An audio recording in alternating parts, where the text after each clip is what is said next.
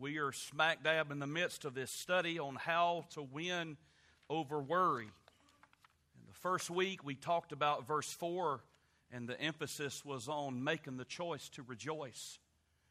Then the following week was verse 5, and we talked about that there are just some things that we have to let go of. And then last week, we talked about verse 7, or verse 6, and we talked about telling it to Jesus, just giving our cares, our worries, our burdens to Jesus in prayer. Our theme verse is verse 7, and the peace of God, which passeth all understanding, shall keep your hearts and minds through Christ Jesus. And yet there are a couple of verses after that that also give us a step on how we can win in this battle with worry and stress and pressure and anxiety. And I remind all of us this morning that if you're old enough to understand what I'm talking about today, you're old enough to at least acknowledge the fact that all of us in this room deal with stress, pressure, worry, and anxiety. It's something that occurs and happens to all of us. All of us face it. The temptation to worry is not the sin, but worrying is a sin. The anxiety and the fretting and the fearing and living a life of fear, living a life where we're bogged down and burdened down with anxiety and pressure and strain. It's very interesting what we're about to read today, because this verse, verse 8, has to do with our brains. It has to do with our minds. Now, I've heard preachers get up and talk about what if we could see inside of each other's mind right now. Now, can I go ahead and say this? I'm not so sure that would be very helpful to anybody in this room. I don't think it would serve us any good at all if we were to see the thoughts of one another. We may not, and I'm not even necessarily talking about sinful thoughts. It's just, we're all wired differently. We all have different thoughts and different ways of viewing life and circumstances and all kinds of things. And I'm not sure that if you could honestly, if the Lord would peel back this head and let you see my thoughts and my brain, or if they could be projected on the screen, I'm not sure you would understand all my thoughts to begin with. I think only the Lord does. I'm not sure we'd understand yours completely, because we're all unique and we're all different. And we all have different ways of looking at life and different ways of viewing stuff. There's actually a study and really a term, and it's in the field of neuroscience, and it's neuroplasticity. You're like, now, CP, what does that mean? It's brain plasticity. It's the brain's natural ability to reshape itself or remodel itself throughout life. It's cognitive training. The technical term is neurobics. You say, now, preacher, that sounds like aerobics. Well, it literally is aerobics for the brain. It's also called brain fitness. In fact, Forbes magazine in October of 2016 said that this brain exercise market in America alone is worth now over $1 billion. That's just in the United States. Now, there's much debate as to whether or not brain training actually works from a neurological, clinical standpoint. But let me say this. From a biblical standpoint, from a practical standpoint, from a scriptural standpoint, we know it does, because of the Lord's admonition here in Philippians chapter 4, verse 8. And I want you to see what the Bible says. Finally, brethren, whatsoever things are true, whatsoever things are honest, whatsoever things are just, whatsoever things are pure, whatsoever things are lovely, whatsoever things are of good report, if there be any virtue And if there be any praise, now here's the command. Think on these things. Think on these things.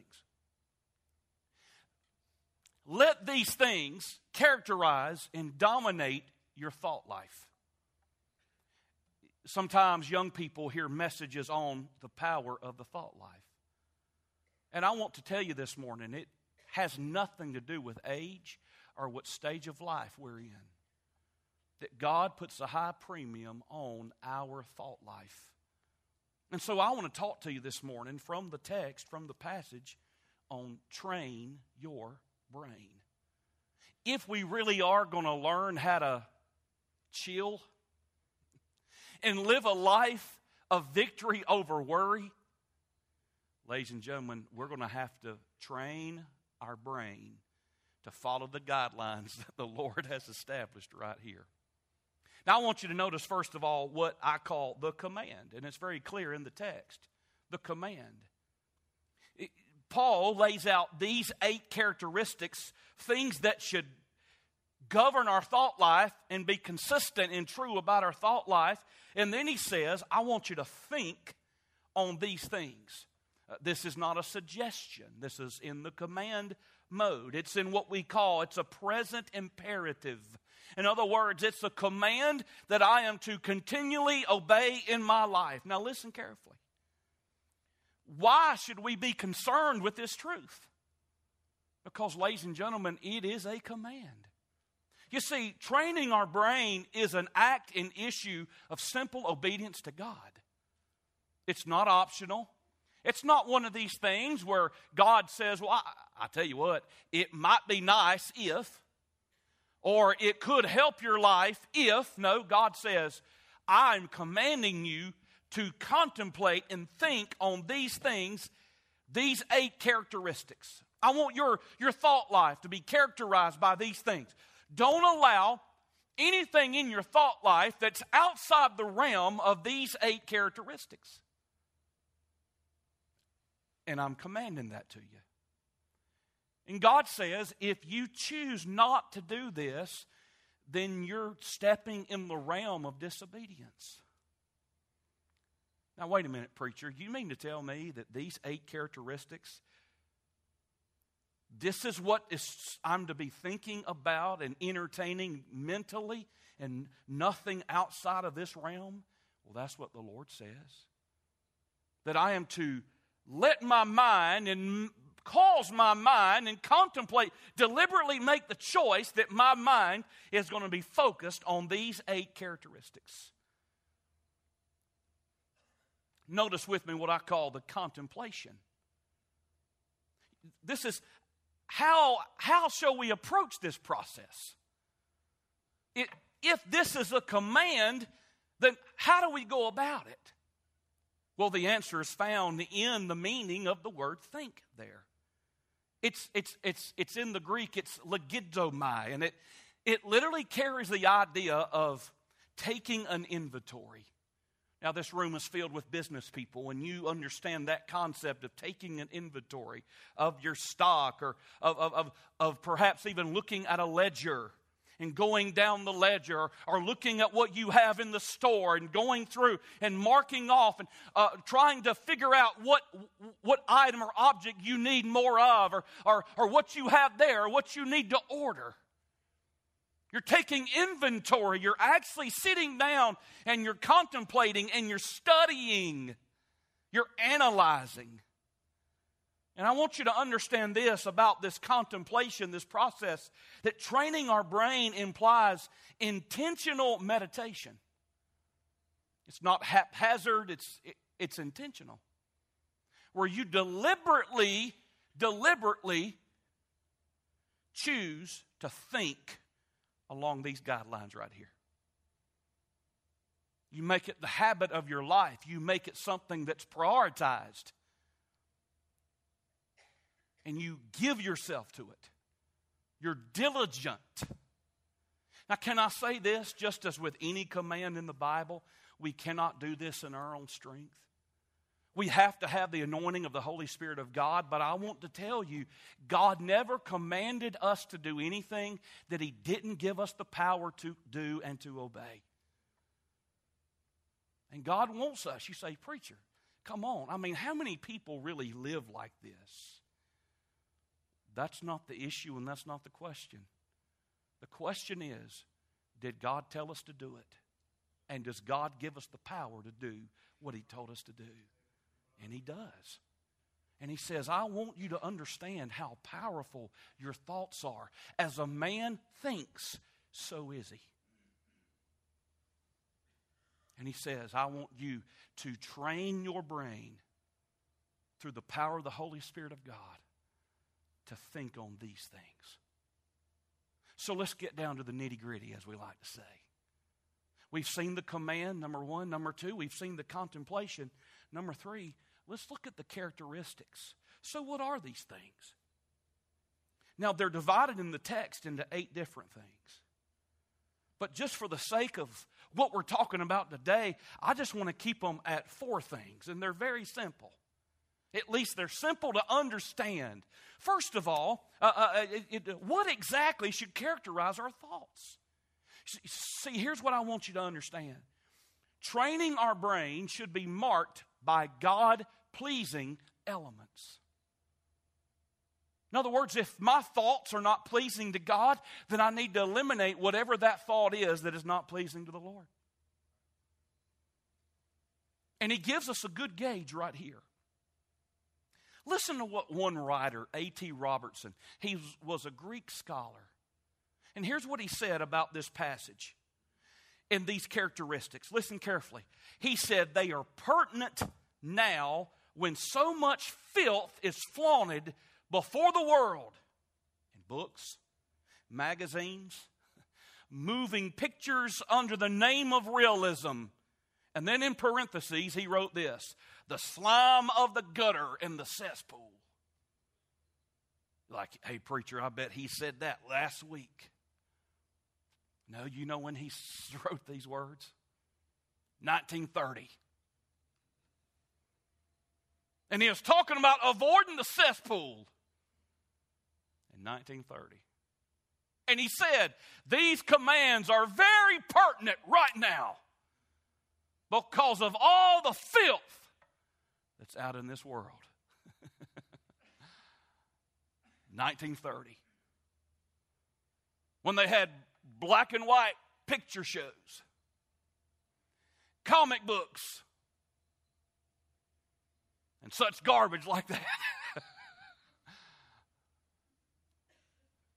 Now, are you still with me? Now, gang, look at me.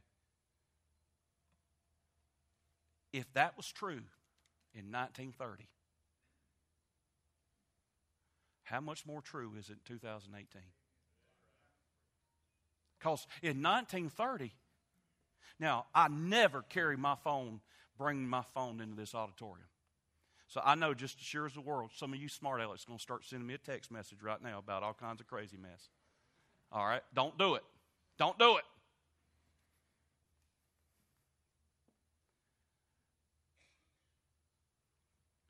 If that was true then, and if it was true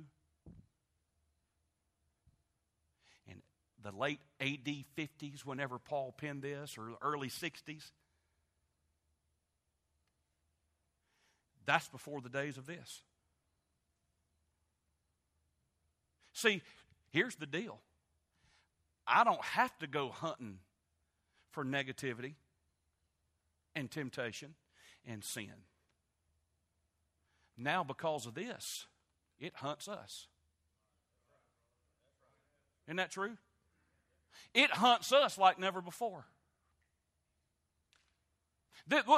When he penned that in 1913 about the cesspool and about how needy this command was and how applicable these characteristics are, this is before the days of social media where all of us feel pressure now to compare ourselves with the ideal.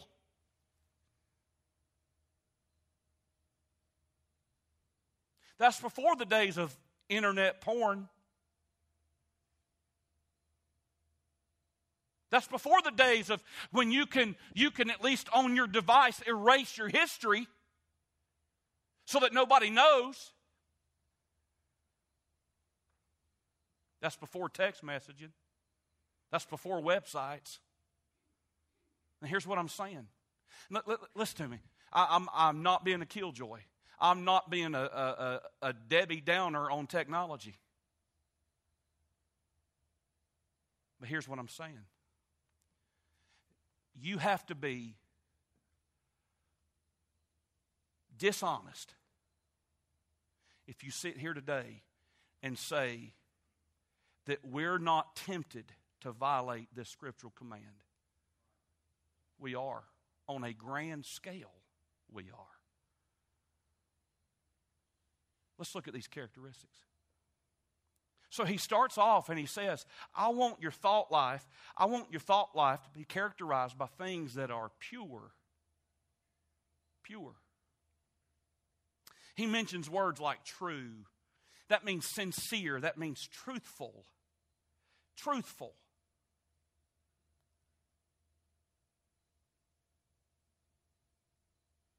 Do you ever find yourself prone to entertain things that are not completely accurate and truthful? Can I go even a step further and say that at times we're tempted to dwell on things that are not originating out of the voice of truth, but from error or from doubt or from skepticism? Things that are true. True. Sometimes we allow things that are just even implied or things that we perceive that may or may not be true, but we're not certain of, and we allow them to consume and to govern our thoughts. So he said, make sure it's true. He said, make sure it's honest. Now, the word honest is an old English word there. It literally means honorable. Honorable. Something worthy of honor. And if it's not worthy of honor, he said, then don't contemplate it. Don't consider it. Don't think about it. Don't let it occupy space in your brain. Then he moves on to the word just, and it means right and righteous. But in its context, it really implies in relationship to other people. Stop right there. So this word governs how we think about somebody else. And the thoughts we have about somebody else, are they right thoughts? Are they righteous thoughts about somebody else? I'm talking about that we choose to dwell on. That we choose to allow to impact our minds. How's your thoughts? How are your thoughts about other people? Certain people. Is it based in truth? Is it based in truthfulness? Is it based in honor? Is it based in skepticism, criticism, divisiveness, suspicion? See, no wonder some of us have a hard time getting along with other people and certain people because our minds are filled with nothing but suspicion about them. We can't just take something at face value. We have to read into it. We have to yield to a negativity and a suspicion about certain people to build up our arguments against them. And let me tell you what the Lord says. He says that's wrong. That's a sin. If you ever in your mind have to formulate arguments against somebody else, God says that we violated this command right at the get-go. So he says things that are pure. Pure, undefiled, chaste is literally what that word means. So obviously this would apply to anything that is unrighteously sensual. Anything of a sexual nature that is not legitimized by God, and the only sexual thing legitimized by God is between a husband and a wife. Can I get an amen right there? So any sexual thought, that we entertain that is not directly related to our spouse. God says, get it out. Avoid it. Shun it. Run from it. Flee it. So that takes pornography out of the picture. No pun intended. Hey, it takes flirting. Listen, flirting and saying suggestive things to someone that's not our wife or not our husband takes that out of play. Well, I mean, that's not a big deal, is it? God said it was a big deal. God said, listen, you want to flirt with somebody? You go flirt with your wife. You want to flirt with somebody? Flirt with your husband. That's who you ought to flirt with.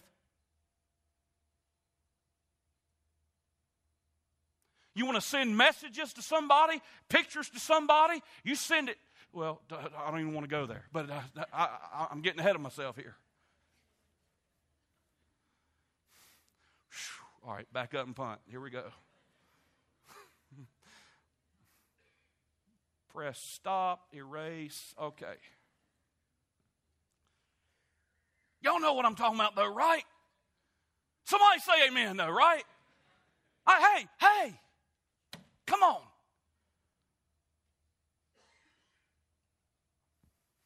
That certainly would have implication in, don't throw something at me, but if you do, that's fine, because I want to be preaching the truth about music that we listen to that isn't wholesome. You know, it's true, music affects your mood. It affects your spirit. That's why the other night when those boys in that NBA game that wasn't really even a game, beforehand when they were warming up and they had their earbuds in and they're, shooting. I don't know how they do it. I couldn't shoot and make baskets without earbuds, but they're shooting, making baskets with earbuds in, and they're warming up and all that, and they're getting jacked and hyped and all that. I guarantee you they ain't listening to Beethoven's Fifth. Right? No, they're not. You know why? Because music affects our spirit.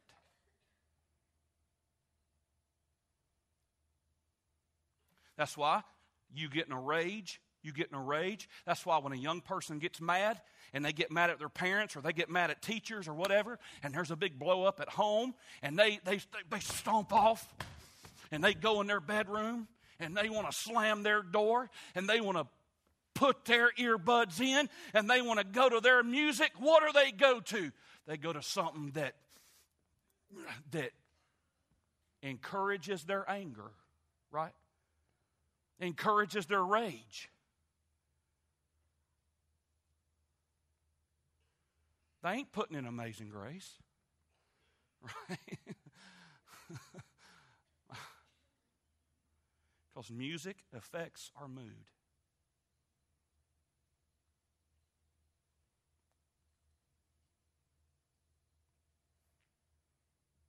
What kind of music you listening to? You're like, this ain't teen conference. Come on, get off of that. If it's good for the 16-year-old, it's good for 46-year-olds.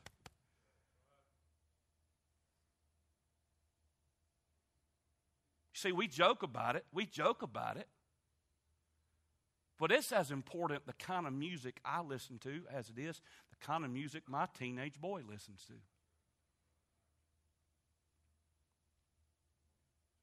Why, if when I got right with the Lord as a teenager, and God convicted me as a teenager of certain kinds of music. Now, just hang with me now. Why would I want to, now that I'm an adult, now that I'm older, why would I want to even go to their concerts?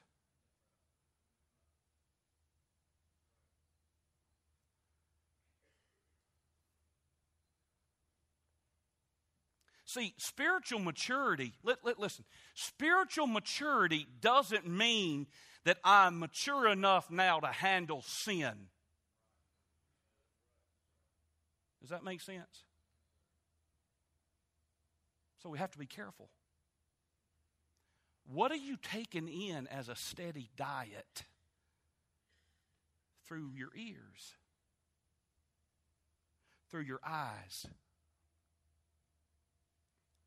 See, there are some shows, and there are a lot of them. And by the way, if Aaron or Christian Powell had to sit down and tell you what is on prime time TV with the 4 channels or whatever, ABC, Fox, CBS, NBC, we couldn't tell you.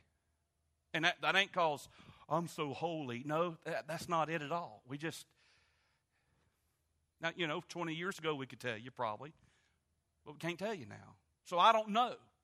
I don't know what's on. I don't. All right? Not on those, I don't know. So I'm not picking on your favorite show. Please know that. I don't have anything in mind. I'm just saying. Let the Holy Spirit help all of us today. And let's just be honest. And let Him guide and govern our thoughts. And let Him help us evaluate what we're watching. Is it okay if I say that? Because what we watch affects our brain, people. It changes how we think about things. That's why pornography is so destructive. Because it literally rewires a man or a woman's brain and how they view something. That's why if we watch shows and movies with just filth and profanity, one right after the other, it will affect our thoughts. There's some of you men and women in this room that in the last several days or months or weeks or whatever, you have found yourself either right on the verge of cussing or you have flat out cussed. And it even surprised you. And you may think, man, gracious day, where did that come from? Can I try to help you? Will you go back and look at what you've been watching? What you've been listening to? You say, are you trying to be the TV police? No. Look at me. Please no. That's not. You see, I don't have to be the police. Let the Holy Spirit of God be your police. I guarantee you He'll do a whole lot better job than I will. It impacts so much. He said, let your thoughts be characterized by things that are pure. Then he said, now this hits me right in the head. Things that are positive.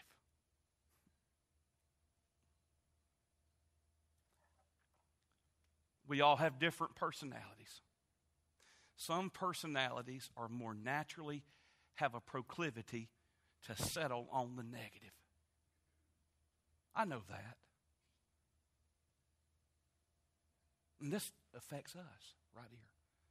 He said, I want things that are positive. He uses the word lovely. That literally means pleasing. He uses the words of good report. You know what that means? That means literally attractive. If it's appealing, if it's attractive, if it's positive.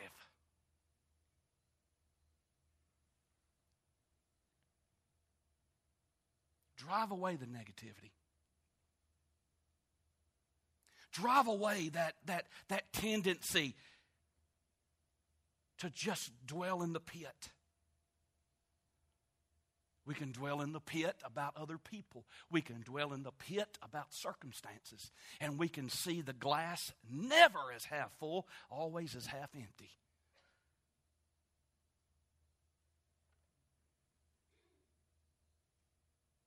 I get convicted when I study the life of the Lord Jesus in His Spirit.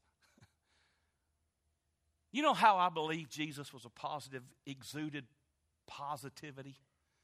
Because little kids wanted to be around Him.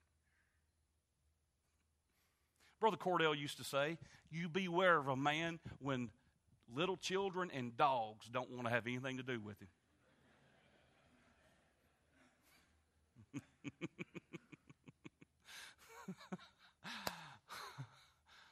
There's a lot of truth to that, though, isn't there?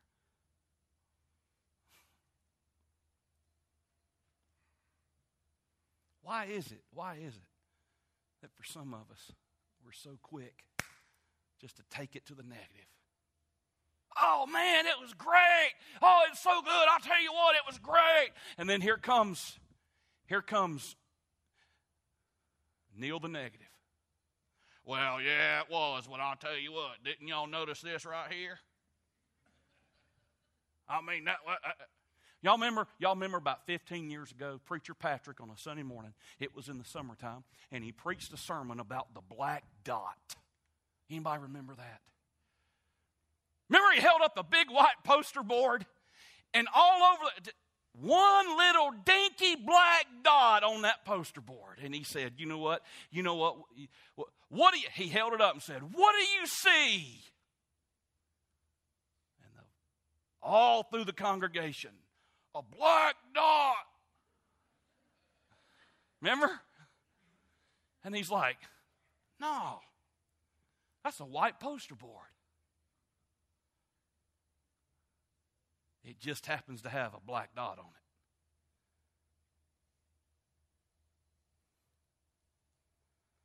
Pure, positive, and I like this next word, productive. Things that are virtuous, that word means ethical or excellent. It's a word used by the ancients for any mental excellence or moral quality. In other words, are your thoughts productive for you? Is it helping you? Is it strengthening you? Is that thought? Is it making you better? Is it making you more loving? Is it making you more kind? Is it making you more Christ-like? Is it pure? Is it positive? Is it productive? And then he closes out with this. Is it praiseworthy? If there be any virtue, if there be any praise, think on these things. In other words, can Jesus, here it is now, can Jesus look at your thought and say, that's good. That's good. That's a good thought right there. Keep thinking on that.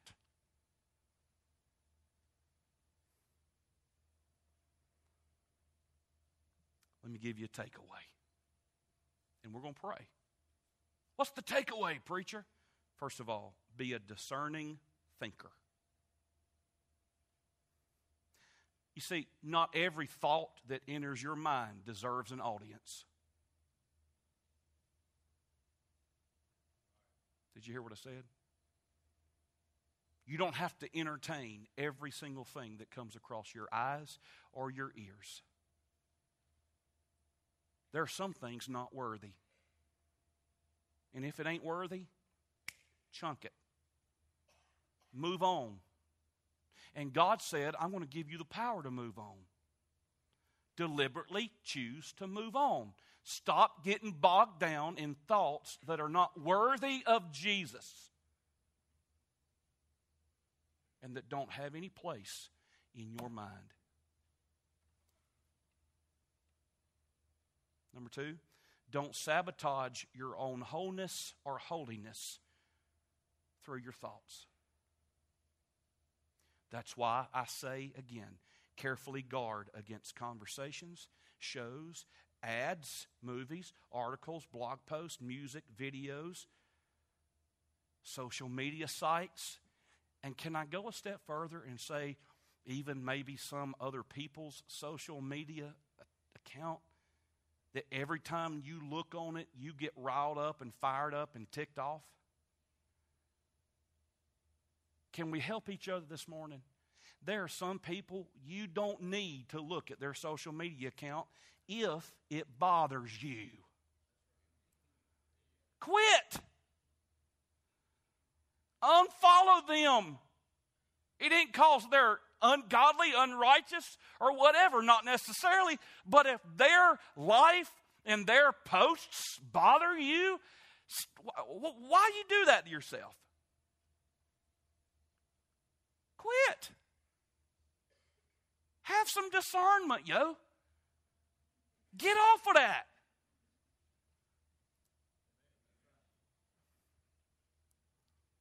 Let me give you a practical thought. Go to a website called Plugged In, seriously, and read the evaluations it gives on movies, shows, music, video games, books. Seriously. It'll do you a world of good. And it'll help you have a dab of discernment about you before you click on that, or before you watch that, or before you let your youngins do this or that. Now, I'm not talking about being legalistic, but it gives some good, helpful evaluations of each movie, each show, each video game.